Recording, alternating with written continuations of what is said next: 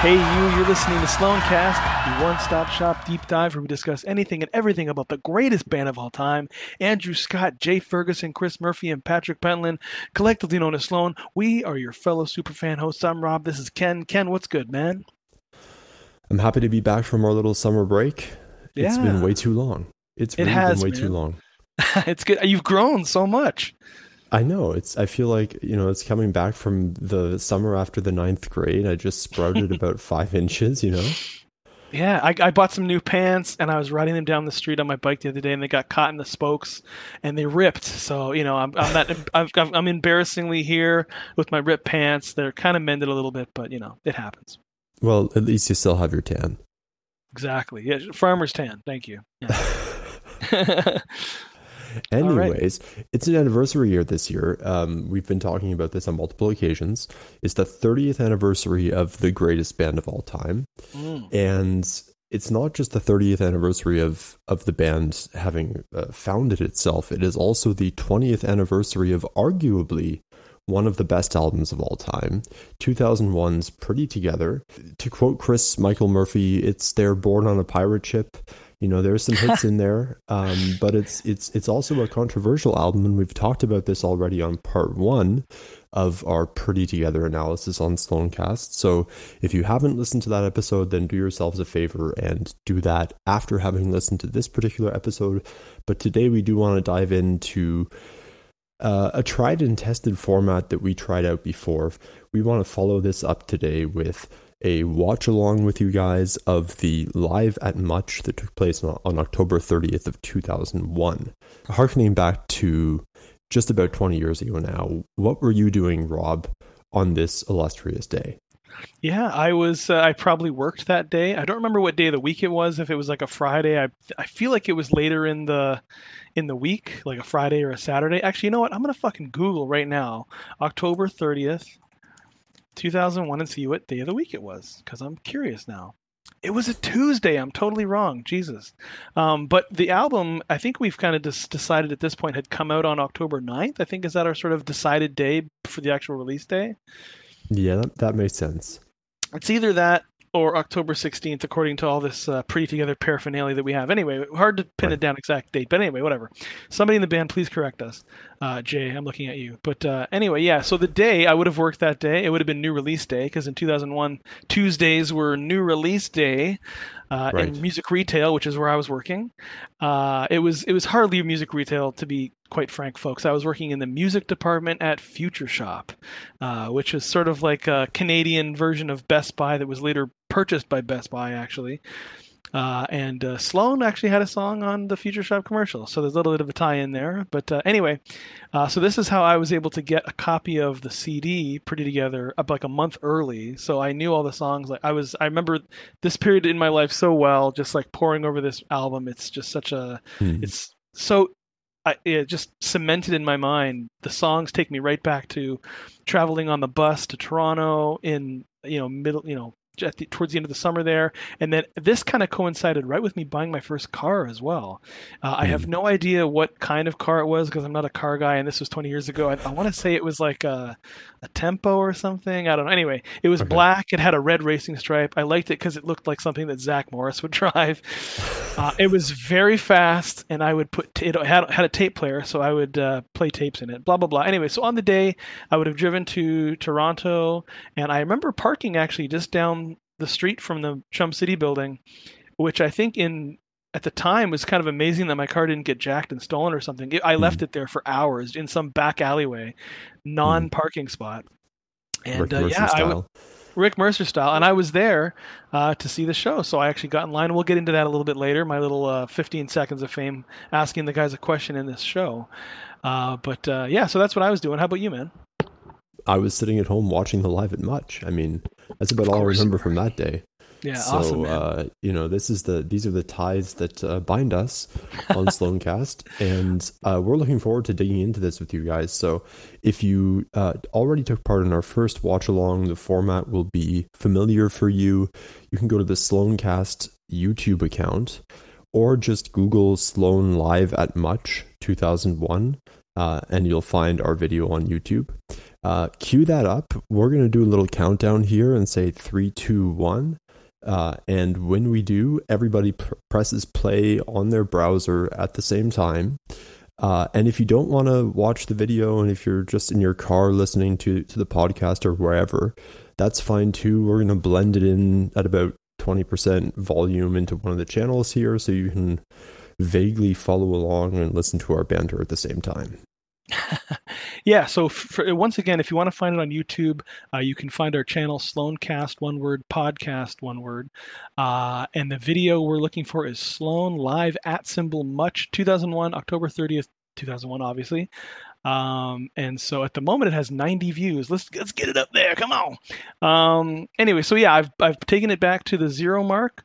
So I'm going to say 3, 2, 1, play, and then we're all going to hit play at the same time. Okay, everybody? So take a second now, get yourself all queued up, and come back and hit play on this podcast again when you're ready to go.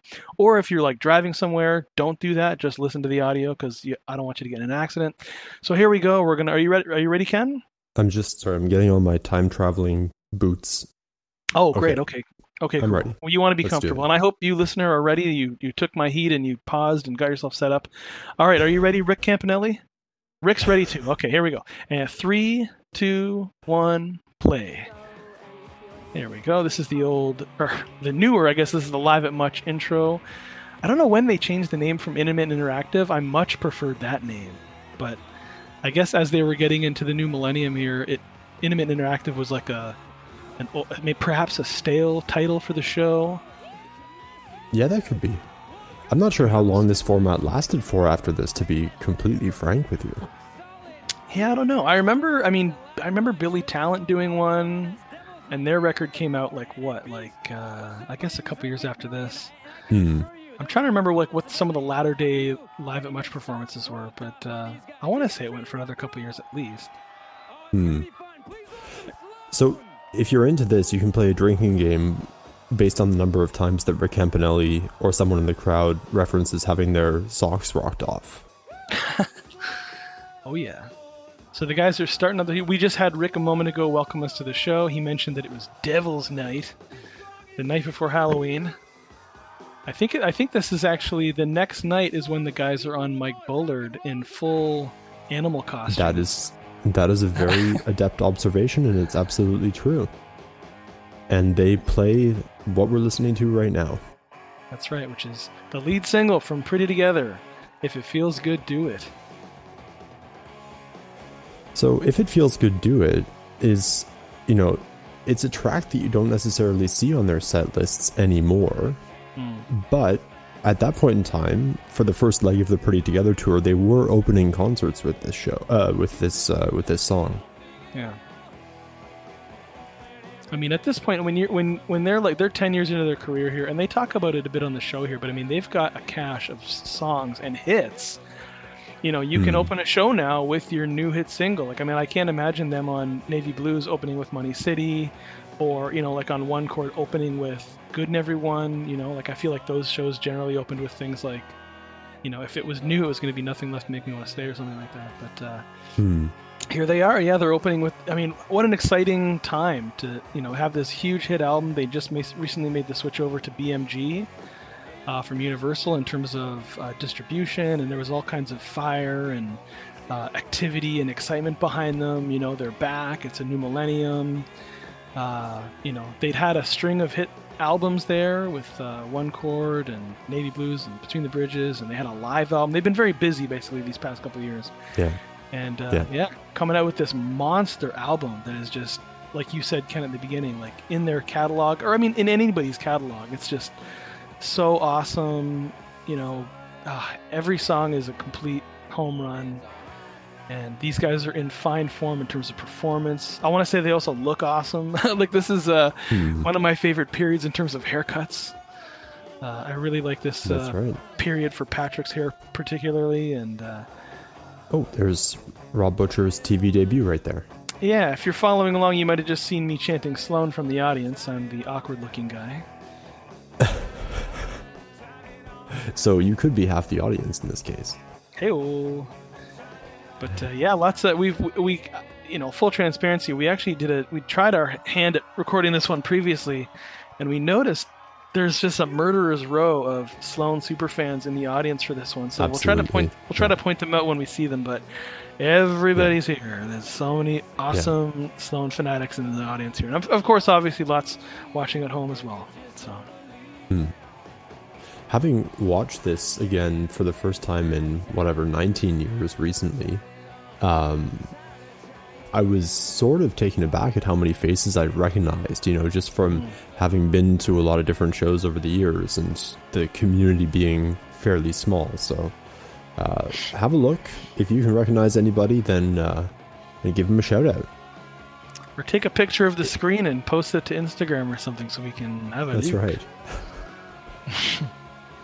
So the set design here is echoing what's happening within the inner artwork of the album. I'm not sure that they brought these risers with the vertical banners on them to the actual Pretty Together tour shows. I know they had the video screen on that tour in the background. This is classic Much Music. I love the shot just a moment ago where the camera, they take to the camera that's like trying to get in position and they accidentally shoot the floor director for a second. That's the best. I miss that kind of stuff. Yeah. My favorite part of this song is when they had that little breakdown before you're running away, and I think half the audience just thought the song was over at that point. The thing I missed that I was going to say a second ago is this big bombastic ending. Like if you see the guys, if you've seen them in the past 10 years, they generally don't play it, I guess, as much these days. But and that could be just because they're playing a festival, they got so many songs and they got to get to the next hit or whatever. But it's such a powerful moment live. So whether they're opening with it or closing with it, I mean, this song was obviously, like we talked about on the last Pretty Together episode with Travis from the Elwins. This one is just built for the live setting. Yeah.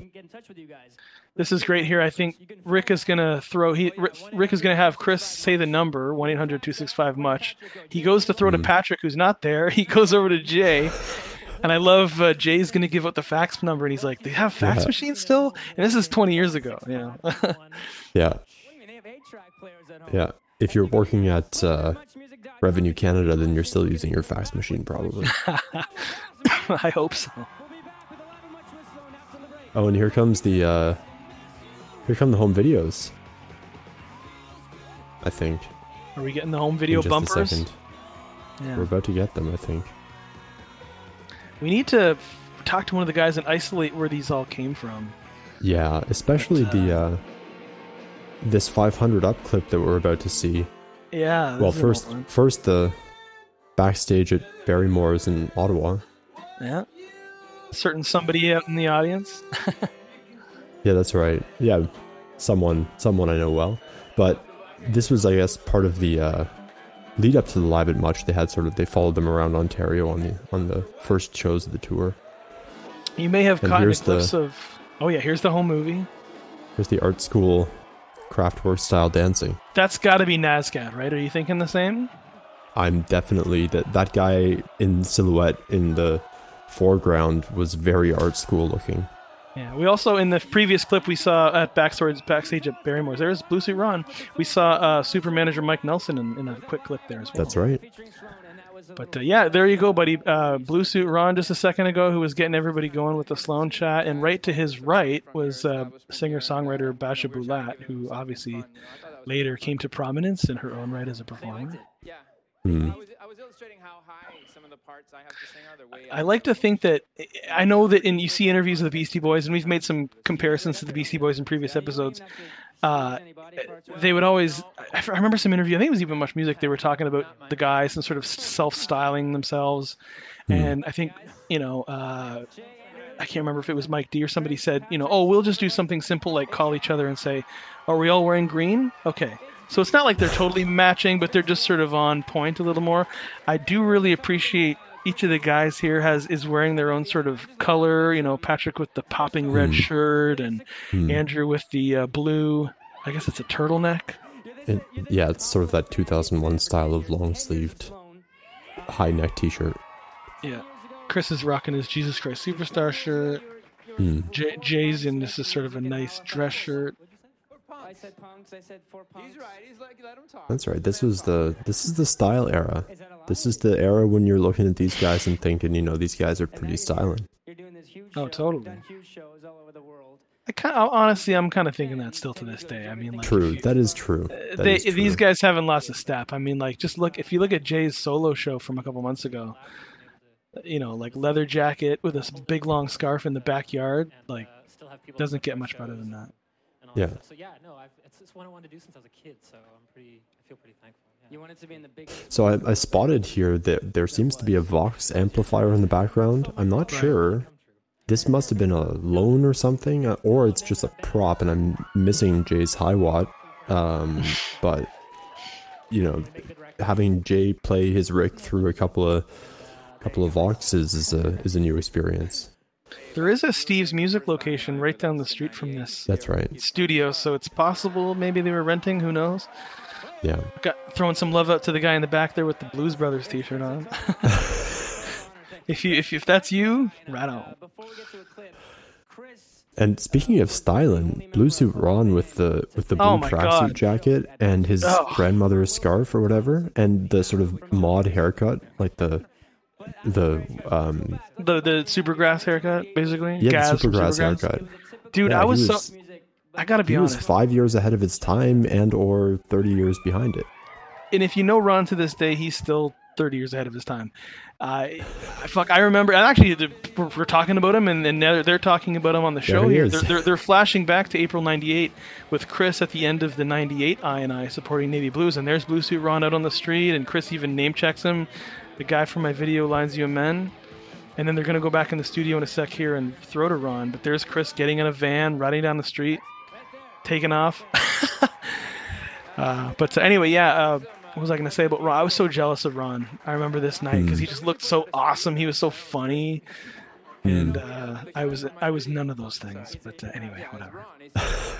So here's Chris actually officially introducing Ron. There he is. Hey.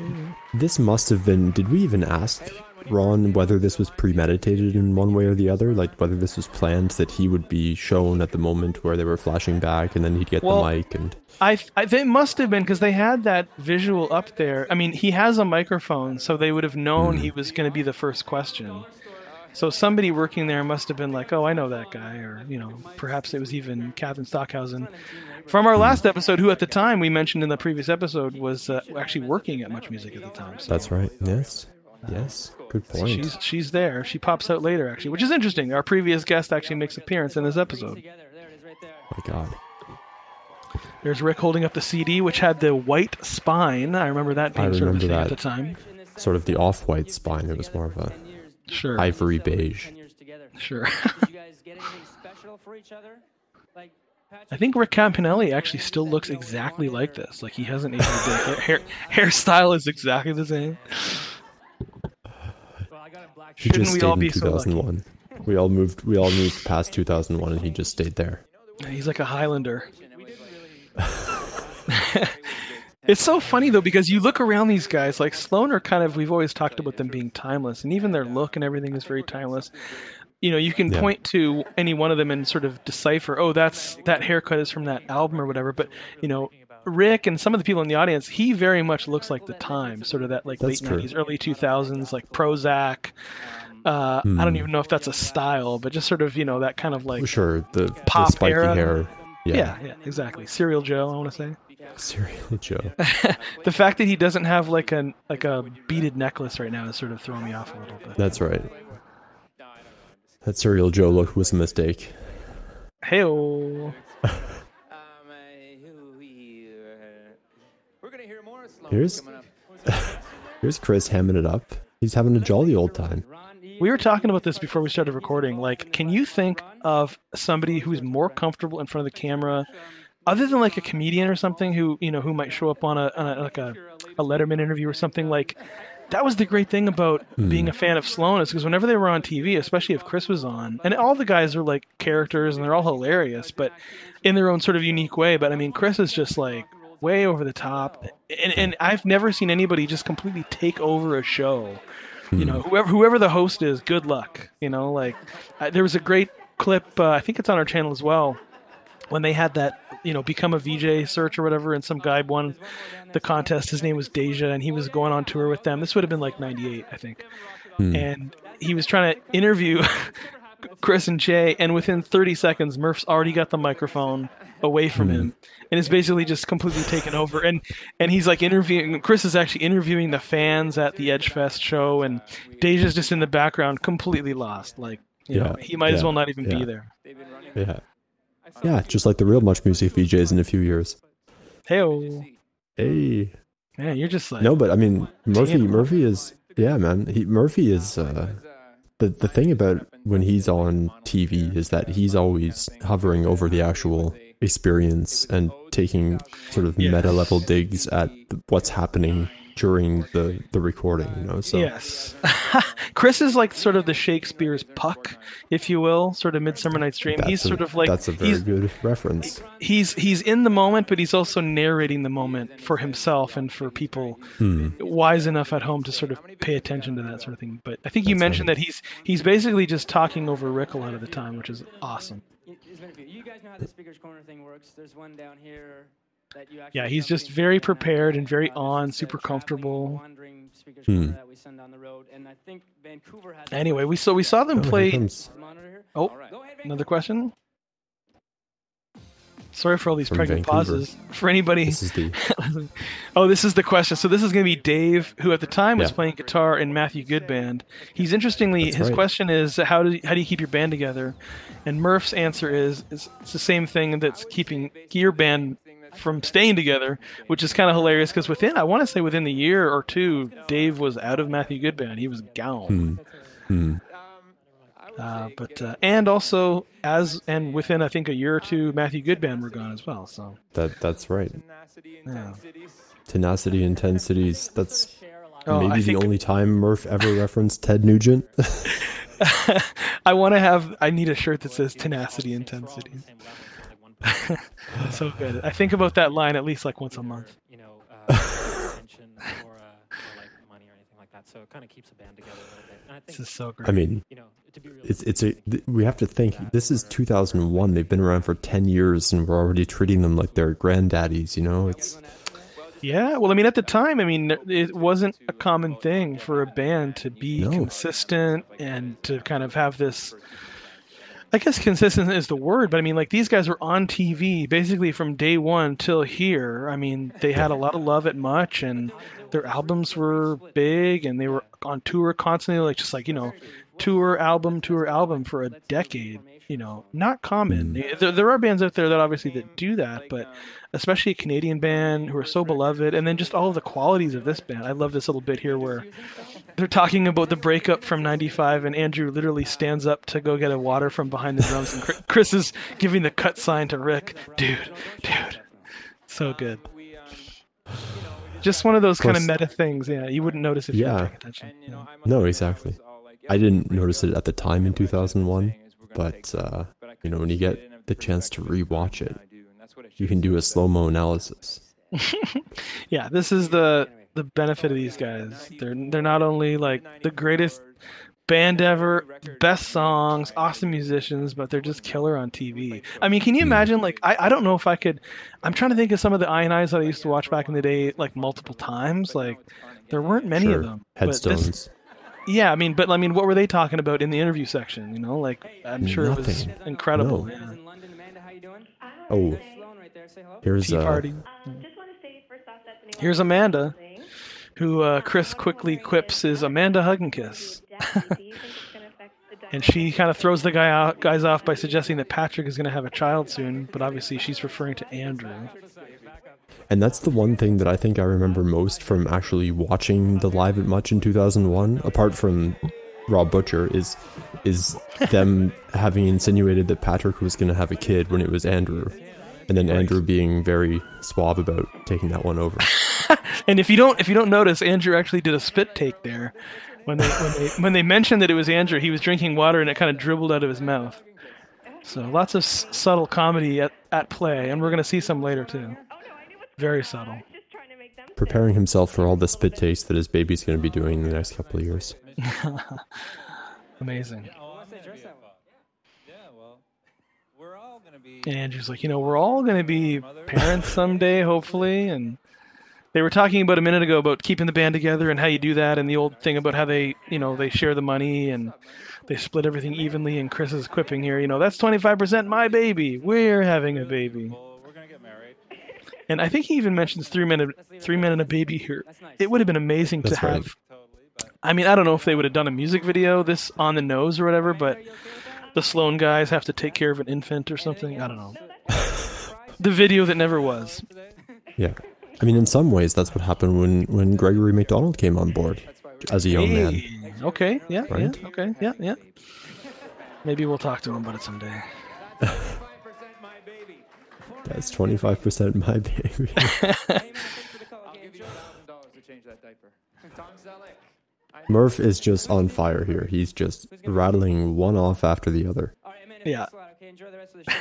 Hey guys, here's the email question. If you want to pay attention to It's got to be a place of comfort. I mean, I don't know how the other guys feel about this, but because he pulls so much focus in interviews and stuff, and obviously live too. But I mean, there's got to be a sense of being maybe a little more relaxed. Like you don't have to worry about having to be so on the ball or have a bunch of comments all lined up or whatever, because Chris is going to pretty much carry the narrative of the interview. I think some members of the band probably take advantage of that for sure. Yeah. You can kind of just put your get your comments in there, but for the most part that he's going to kind of captain the ship. Yeah. So we're seeing Sheila Cruz from Hamilton here, who asked whether Pretty Together was a turning point for the band in terms of them turning in a more sensitive, emotional direction, I think was the words that she used. Wait until Sheila hears Commonwealth in 13 years' time. Doesn't Jay have a well-ironed shirt tonight? That's crazy that Commonwealth is 13 years after this. That's insane. Yeah. Isn't it? And it's also funny to me too. I mean, I know there are a lot of songs. We talked about this with Travis as well. How many of the songs on this album are really sort of maudlin and down? They're real. I mean, the B-side obviously has "Life of a Working Girl," and "I Love a Long Goodbye," or "You Give Me Back My Love." I mean, I guess the four songs in the latter part of the album are all in that sort of mode, I guess. But for the most part, the album's pretty upbeat. Even the single, "Other Man," is upbeat, and "In Your Eyes" is an upbeat song. Yeah, the non-downbeat songs are, I find, really upbeat. Yeah. Never Seeing the Ground for the Sky, for example, which kind of sits in the middle of that second side, is one of the biggest rockers that Andrew has ever written. Totally. I feel like such a dork because I don't remember her name, but this young lady here who's about to ask Chris a question about the album cover. I don't know if you caught her name, but she's on Instagram. Is it Antoinetta? Lovely. Antoinetta. She is on Instagram and follows us and has commented on the Sloancast post before. So it was really neat to kind of see her there and be like, hey, there's the girl from Live and Much. Awesome. Well, check it out. I mean, she's asking Sloancast caliber questions back in 2001. Is the sun rising or is it setting? She was way ahead of her time, for sure. Totally. And had we opined previously about where that photo on the cover might have been taken? Would that have been maybe the Halifax Harbor? Is there a straight shot like that is just water? It doesn't. So for me, it doesn't look like anywhere in Halifax per se. It might be somewhere on the Nova Scotia coast. I doubt it. I particularly think it's just somewhere on a lake in Ontario. Okay. Yeah. Because it's quite topography doesn't line up. Yeah. Definitely. And I know the sun looks different as it's setting too, in different places in the world too. So with it being so big like that, it almost looks tropical. It's a Patrick photo from back in the day in his Jamaica days or something. That might be. Who knows? Anyway, whatever. It's great. And I love Chris's comment here about whether it's setting or rising. He's like, it's rising, of course, because we're only 20% into our career. We'll be around forever. Woo! Yeah. So good. Oh. Or no, so I think he says we'll be around for 100 years. I'm sorry. Right. I want to quote him warmly. A wild in the movie setting. I just wanted to point that out there because that's something you don't get. Oh, in the bumper there they played it? Yeah, great. Yeah. and they're playing here in the bumper some of the Stone Pretty Together commercials. This is actually like a commercial compilation where each guy from the set of the video are kind of saying what rock and roll means to them. Right. And They're all pretty great. Murph here is doing his Eugene Levy doing Ernest Borgnine 2001. Done by SCTV. Anyway, yeah. Yeah. Touching the big monolith and running away. Hey, and it was 2001 too. Exactly, yeah. Appropriate. Murph with the appropriate humor. I never just- even... I knew that it was a he's 2001 somewhere up there. reference. Yeah. Oh my god. I'd never even noticed that he was doing a 2001 reference in 2001. Jesus. You gotta wake up pretty early in the morning. The levels. I know. I bet he's got a book. I bet he's got a black book. It's like in the year 2045, I have to remember to reference, whatever. Like, very prepared. So- Or maybe that's Jay. I don't know. Yeah. I'm not sure if so. First of all, props to the audio technician at Much Music for getting some really great sound quality and a really great live mix for this Live at Much. But I'm noticing the band's got a little bit of nerves on this performance. Like, there are moments here where I think, well, that wasn't very tight, or moments where I think, ooh, flubbed a note there. I mean, when you're listening to a performance on television and when the audio quality is that good, you're going to pick up some of these little things that happen in any live show, obviously. But it must be a different feeling for the band knowing, you have a lot of people watching you on TV right now. You're not in a comfortable setting in the sense that you're not on a stage. It's not the same routine that you have warming up for the show. Sound test is probably different in a TV setting than it is at a concert setting. So, it's a different ambiance.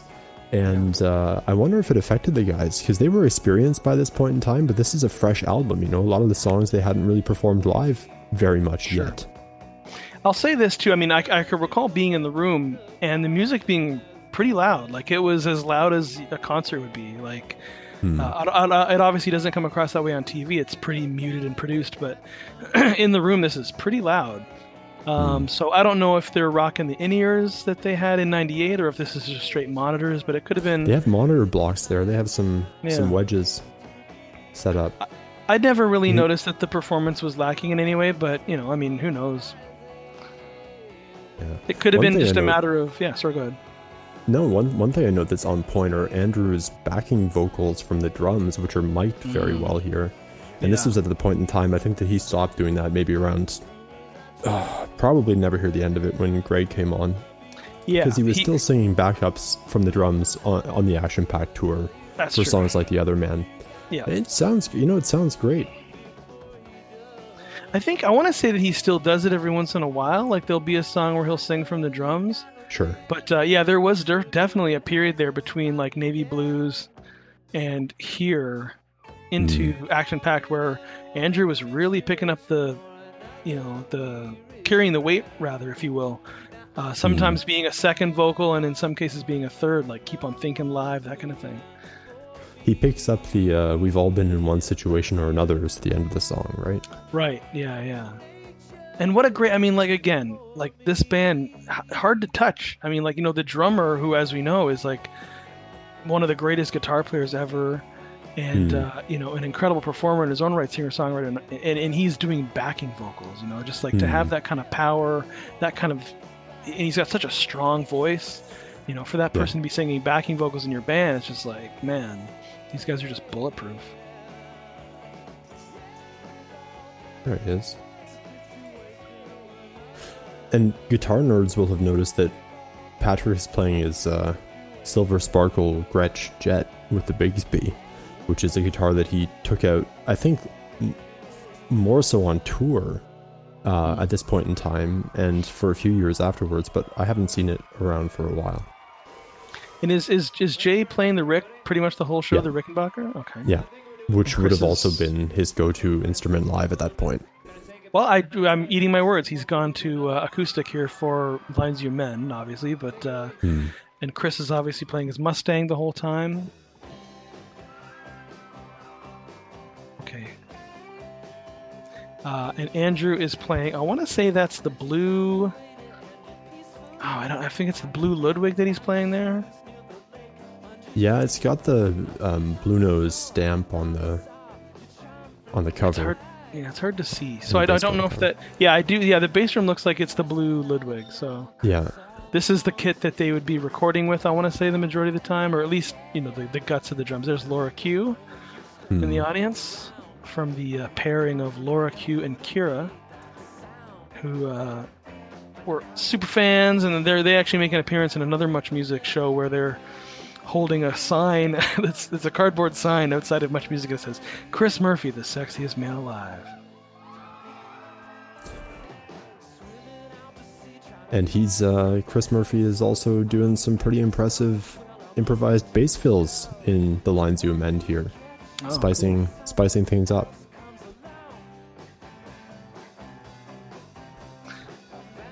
So they're obviously throughout the show kind of dipping into the back catalog hits. In terms of this live performance, they really only play Feels Good and Other Man, as far as I know, like from the new album, and then the rest of the set is, other hits. That's right. Just gonna give a little shout out to Chris's voice. He nails his quick, kind of the fast, subtle Gordon Lightfoot-esque vibrato in a live setting. Which is a quality of his voice that I've always admired. Yeah. I was gonna say the only thing. I mean, if I love this whole performance, I probably didn't watch this show for a long time after it, just because I was embarrassed by my own question or whatever, and being embarrassed about being on TV. But the performance is fantastic for the most part, and the only thing, if I were to kind of give it any kind of criticism, and I understand why they didn't, just because it's difficult from a technical standpoint to switch everything around. Andrew obviously doesn't come out and play a song, but sacrifices are made, or I mean, I don't know, maybe he was sick or something. But it's neat to see Patrick playing the Glitter Gretsch. You're right, I can't remember the last time I've seen that. They took it out on tour before I left Canada, so it might have been on the Parallel Play tour that I saw that. Okay. I'm not sure. Okay. I think I saw it in a guitar rack, either in their practice space or somewhere else, fairly recently. I might be making this up too. But he was a Gretsch guy at that point in time when he wasn't using Chris's SG Les Paul Jr. Then he was using his Rockjet or that Sparkle Gretsch or the Floral Telly. So here we're looking at some home movies of Halloween. I don't know where this is, but Chris is dressed up as Nardwuar, and he's interviewing people. Spot on Nardwuar impression. He's interviewing people with a candle for a microphone. I think we see Ian McGettigan from Thrush Hermit here. So this could be the place that Catherine was actually mentioning previously, where they all live together. Maybe this is that house. There's Ian in the background. I think we might even see Rob Benvie at one point. Yeah. And here's the art school dance. And of course, that footage of Chris as Nardwuar is a great segue for the surprise caller guest of the same name. And when Nardwuar, when they go to him on the phone here, he's so excited, he's screaming, and just basically the audio just fuzzes out. He's just like, woo! That's Nardwuar. Yeah. That was a great impersonation. You got him to. And they've got the image here of Nardwuar interviewing Chris when they were mixing Pretty Together. That would have been earlier in the year in BC. You were on Switchback when you were 10 years old. What the heck happened? I know they did an Evaporators show at the Drake here in Toronto, I want to say a couple years ago, and Chris was the drummer. And it's awesome to see Chris and Nardwuar together whenever they're chatting, whenever there's video of it. They're both hilarious together. I'm just a big fan of that friendship. There's a story, I don't mean to cut you off, there's a story going back quite a ways where Nardwuar was with them. I want to say this was in BC, and some person out in public stole Nardwar's hat. And it's the famous story where Chris chased the guy down. I don't know if he turned him upside down, but he got the hat back. So, just a word to the wise out there: don't fuck with Murph, man. Like, we kind of see Andrew as sort of like the obvious, sort of physical guy who could probably handle himself or whatever. But I think the other Sloan guys would probably surprise you. Don't steal anybody's hat around them because you're gonna get fucked up. I was dressed up as you for Halloween, my friend. I heard you had done the same for me. No, I did nothing of the sort. Although, actually, in 1986... So that's Nardwar on the phone there. He's freaking out. It's funny, he's gone through so many changes over the years. His clothes are exactly the same, but just from an appearance standpoint, Nardwar is considerably more svelte these days. I'm the opposite. Sure. But yeah, it's so cool to see him here. And it's so neat, too, because, I mean, there's a great example of a guy who just kind of kept plugging away, and he kind of hit into a rhythm there a couple years ago where his interviews are now just like, world famous online. Like, Well, everything he does goes viral. We can thank Snoop Dogg for that. Yeah. He understood what was going on in the Nardwar interview and milked it. And I think Snoop Dogg's been back like 9 times or something. Oh, it's the best. Yeah, I love the Nardwar interviews. Imagine having to find obscure records for 9 Snoop Dogg interviews, Yeah, only he could pull that off. Yeah. And I want to say, is it the rapper Future who he interviews who says when Nardwar's asking about something, he says, "It's sensational." Anyway, whatever. I love that. I love that interview clip. Sensational. Anyway, back to Sloan. I don't remember. I'll say quickly, we're coming up on my cameo, and real quick story. I'm outside the Chum City building, lined up, ready for the show, and they're going up and down the line, and they're basically saying, like, hey, if you have a question, you can essentially stand at the front. And I was like, I didn't have a question, but I was like, I put my hand up right away, like, oh yeah, I got a question. And as the chick is walking over to me, it takes 5 seconds to walk over, I'm just thinking of something. And the only thing I could think of was, of course, I'm working music retail. I know they went from Universal to BMG because the BMG rep had been kind of bigging it up, and the Strokes album, Is This It, came out right around the same time. And so my question was based in that. They'd done an interview a couple years earlier around the Okta day where they were on a show called Off the Hook, and Chris made some comment to an audience member about cheese on the road. And the other guys kind of laugh in the interview. And I figured, maybe there was by the way, yeah, Catherine just handed Jay a copy of Have Not Been the Same, by the way. Very brief Catherine Stockhausen cameo. Yeah. And there's a picture of Chris in his little Orton Hoggett outfit dancing with Nico Case in the book. Anyway, whatever. So Chris made a comment about cheese on this Off the Hook show on TVO, and I thought there was maybe an interesting story there. I wanted to be the volley to his humorous spike, so I asked my question, which is, between BMG and Universal, who's got a better rider? Maybe do you have a story there about some cheese on tour? And all the guys just give me the blankest stare ever. Let's take in this moment. Yeah, I'm wearing my Blue Nose Sloan shirt, which I probably would have gotten. I mean, they would have probably, I want to say, played Cool House in Toronto within the week or two prior to this, which is when I would have bought that shirt. Anyway, I did have the exact same. It was sort of the baby blue shirt. Yeah. There was a ringer version, I think, like one with the darker rings around the neck and the arms. Yeah. And there's the cheese. Yeah, I'm asking about cheese. Here's the awkward silence. Yeah. And Andrew turns to me and says, Universal and BMG, they have nothing to do with rider. We pay for our own rider. They're just a means of putting out records. They distribute them, whatever. And when he turns back, he says, and cheese has something to do with it, which I only heard that line in more recent years. And it's so funny because, I don't know, he's making a joke there. I didn't catch that at the time, and I was just devastated. I was just so embarrassed for having asked such a stupid question.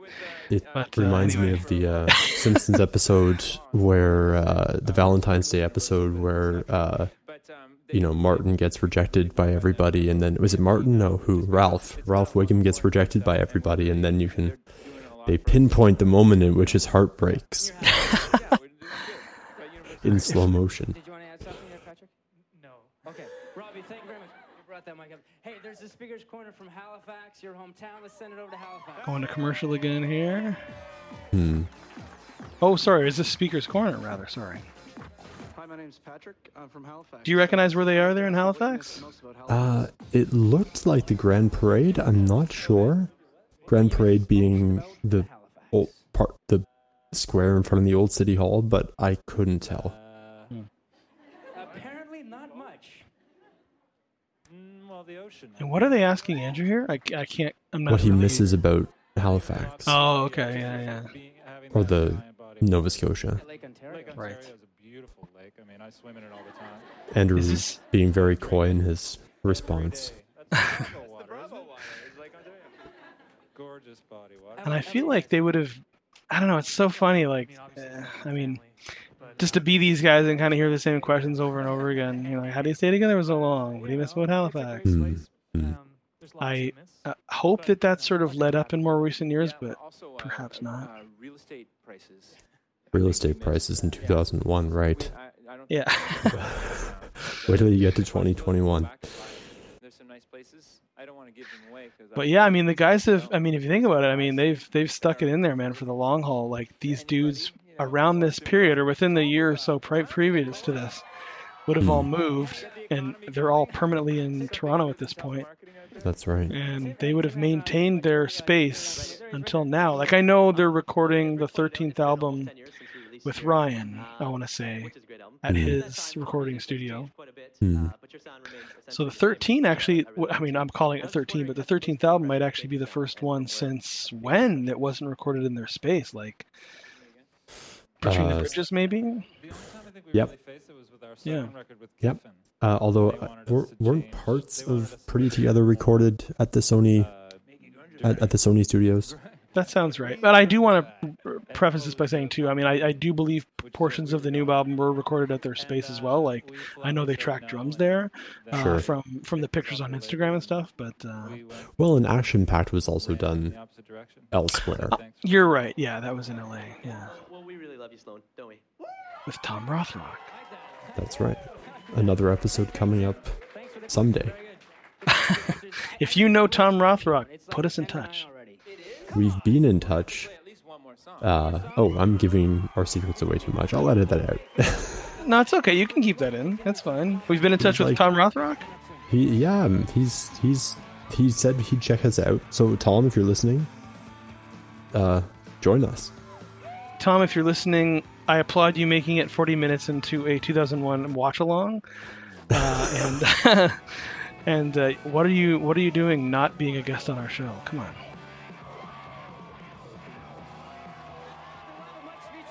So they're going there. Rick is outside throwing back into the guys who are about to play another song. What's it going to be?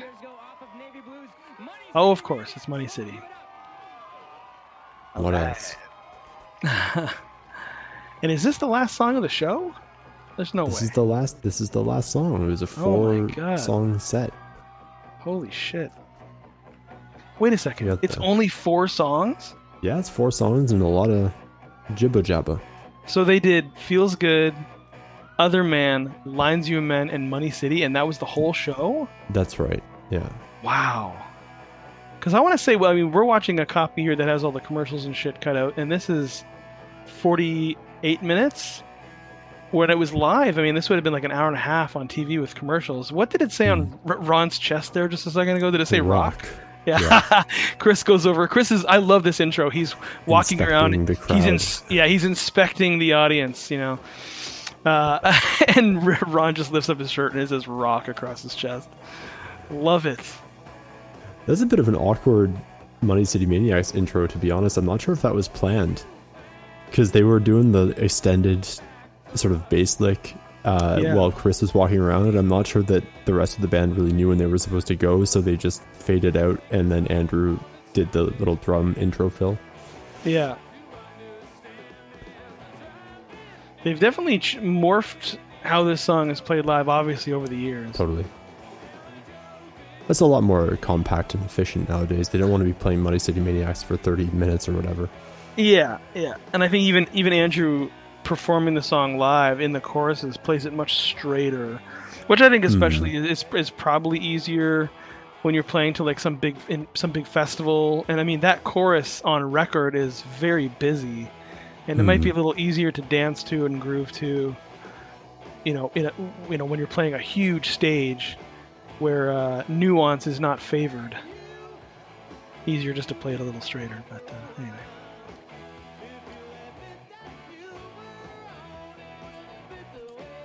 Well, I don't think we'd be surprising anybody by saying as well that this is not necessarily Andrew's favorite moment in a live show. You know, he's more about the. I think Andrew's more about the deep cuts than he is about the A sides. Sure. And fair play. I mean, you know, he's, and that might be the case with all of them. I'm sure that all of them have songs that they're sort of like groan about playing, but you know, thankful to have those songs and an audience that enjoys them, obviously. Yeah. Man, it's so great. I mean, this audience is clearly just like here for it, like Absolutely. clapping along, moving. I mean, there are definitely some Ionize. I was watching one the other day, and just I can't remember which band it was.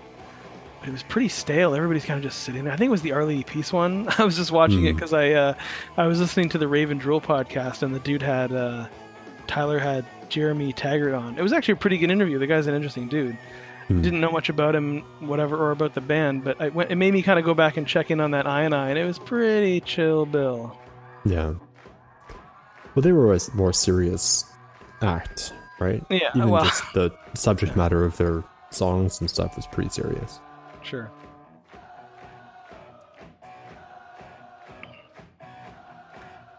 And Chris is just getting the Sloan chant going. Yeah. And he's gonna do his little James Brown thing here. I think this is a James Brown thing where he just like he can't go on, and then the person comes out and puts in this case they're putting on the Nova Scotia flag on him, and he's gonna just come to life here in a second. He can't stop the rock. I think I shared on the show a couple years ago. I saw these guys at Nathan Phillips Square in Toronto for I think it was New Year's or something like that, and he did this again. So I'm sure this is something that he kind of pulls out of the bag every once in a while. And Kevin Hilliard, who was a Sloan cast guest, was the one to cover him in a jacket, and Chris popped back up seconds later. Get that thing the fuck off of me, you know. And the crowd went wild. We've also noted here too that the guys are pro at counting back into "Hey you" after an extended break here. That's right. I think it's that Byward Market Canada Day '98 footage where they're still kind of figuring that part of the show out. That's right. So you can get a good shot of that Vox AC30 there that Jay's playing. Oh, there's his high watt.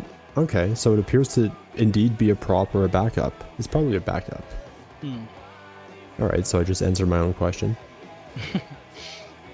Speaking of backups, there's a great show. I want to say it's from '98 or so, because I think it's on the Murder Records, Navy Blues era, where they're playing like a big shiny bash. It's on our channel as well, and Andrew's fucking foot pedal breaks in the middle of the performance. So, and I think they had to borrow a pedal from Ian from Matthew Good Band. Right. But yeah, important to have those backups. Well, that's okay, because Matthew Goodben wouldn't be needing it for much longer anyways, right? So. Yeah, I think he just ended up giving him the pedal. Here, you can have this. You know, our band is over. See ya. Matt Goodband is officially over. Yeah. So that's it. I mean, we're going to get an awkward Queen Street Sloan chant from Mark Campanelli in a couple of seconds, but otherwise that was the I&I, or the Live and Much. Murph hands his bass to the kid in the front row. Love it. And I'm sure as soon as the camera has cut away, he gets it back. There we go.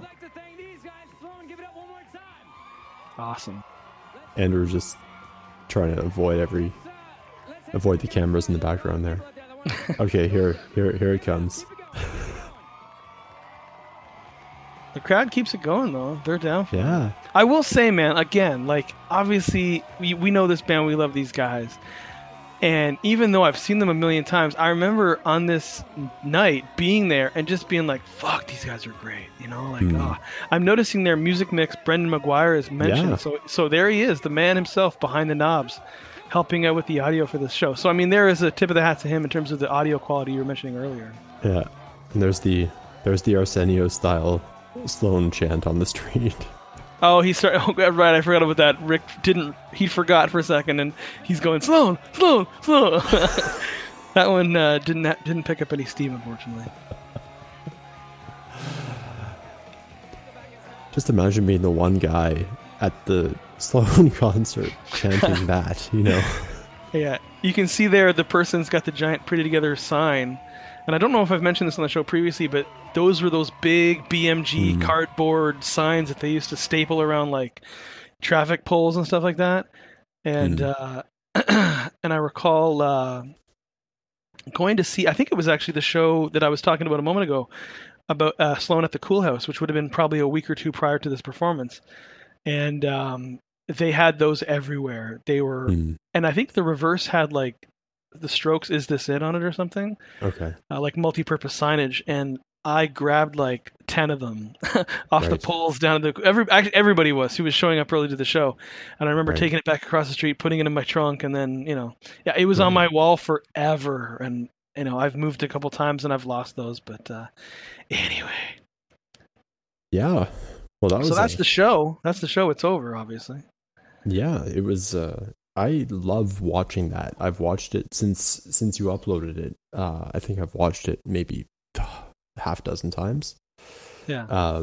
And every time I catch something new and there's a new little subtle quip from Murph, or there's something that I missed in the interview, or it's the sound quality is great. I really do miss Much Music and music television in general for that caliber of TV format. And I think in terms of, not only the music videos that they played on Much Music, but in terms of the guests, I have to imagine that there was a Canadian content rule there as well. Like, obviously, having a band like Sloan at the time, Pretty Together was a massive album when it came out. So they were going to, and Sloan were familiar with the Much Music people. So obviously it was likely that they would have a performance or something. But, to see Canadian bands and stuff featured in such a way on national television and given 90 minutes in prime time to kind of just play their show, so cool. Yeah. I don't know if it's been mentioned previously, but around this period, like late 2001, is when I wasn't living in Toronto, but I was visiting quite often. And I remember being out one night and I found a poster on a light pole, and it said CM for PM, with a picture of Chris from Much East, and he's got his mustache. This is from like 97 when they were recreating a Led Zeppelin photo, and it says Chris Murphy for Prime Minister. And that's all the information that's on there, and it was just so funny. And for the longest time, I had no idea who made it, who put them up. They were everywhere in downtown Toronto for a period of time there. And I grabbed one. I still have it. I don't know if I've posted it to the Instagram channel yet, but or to the account, but I'll get it up there. I'll get it up there because the young lady who I found out later created it and posted it follows us, and I actually interacted with her some months ago. And she actually hadn't seen it in a long time either. So I'll give credit where it's due. I just thought that was really cool. But it's a period thing. This is from that period, the Pretty Together period. So when this episode comes out, I'll have it up for everybody to see. It's a fun little artifact. And maybe if when we all get back to going to shows and whatnot, when we're all together, when we can, get all the Sloancast alum at a show, I'll have a bunch of these printed up and just I'll put it on the merch table or something for everybody to take a copy if they want one. But in my dreams, the unofficial Sloan Music merchandise. Yeah. Get your CM for PM poster for free. Yep, I actually had a T-shirt that says CM for PM made up about 10 years ago as well. This would have been around the period of the Double Cross. So I might post that photo as well. Me wearing my CM for PM shirt. Absolutely. Things are winding up for Sloan, and things are going to start winding up again for Sloancast after our brief summer hiatus. So we do have a lot of content on board for the rest of this year, for the rest of this anniversary year, this 30th anniversary. Good guests lined up, and I'm eager to get going with all this. Yes, very excited. Thank you again, listener, for checking us out and for downloading and wherever you do that. We appreciate it so much, and all the comments and things on our channel. We'll try to post there more often as well. But anyway, just to kind of wrap things up here, obviously you want to follow Murder Records HQ on Instagram, the Murder Records podcast. Obviously, we've mentioned it before, but Tons Duly Noted is out. Patrick's Fuzzed Out project is available across streaming platforms.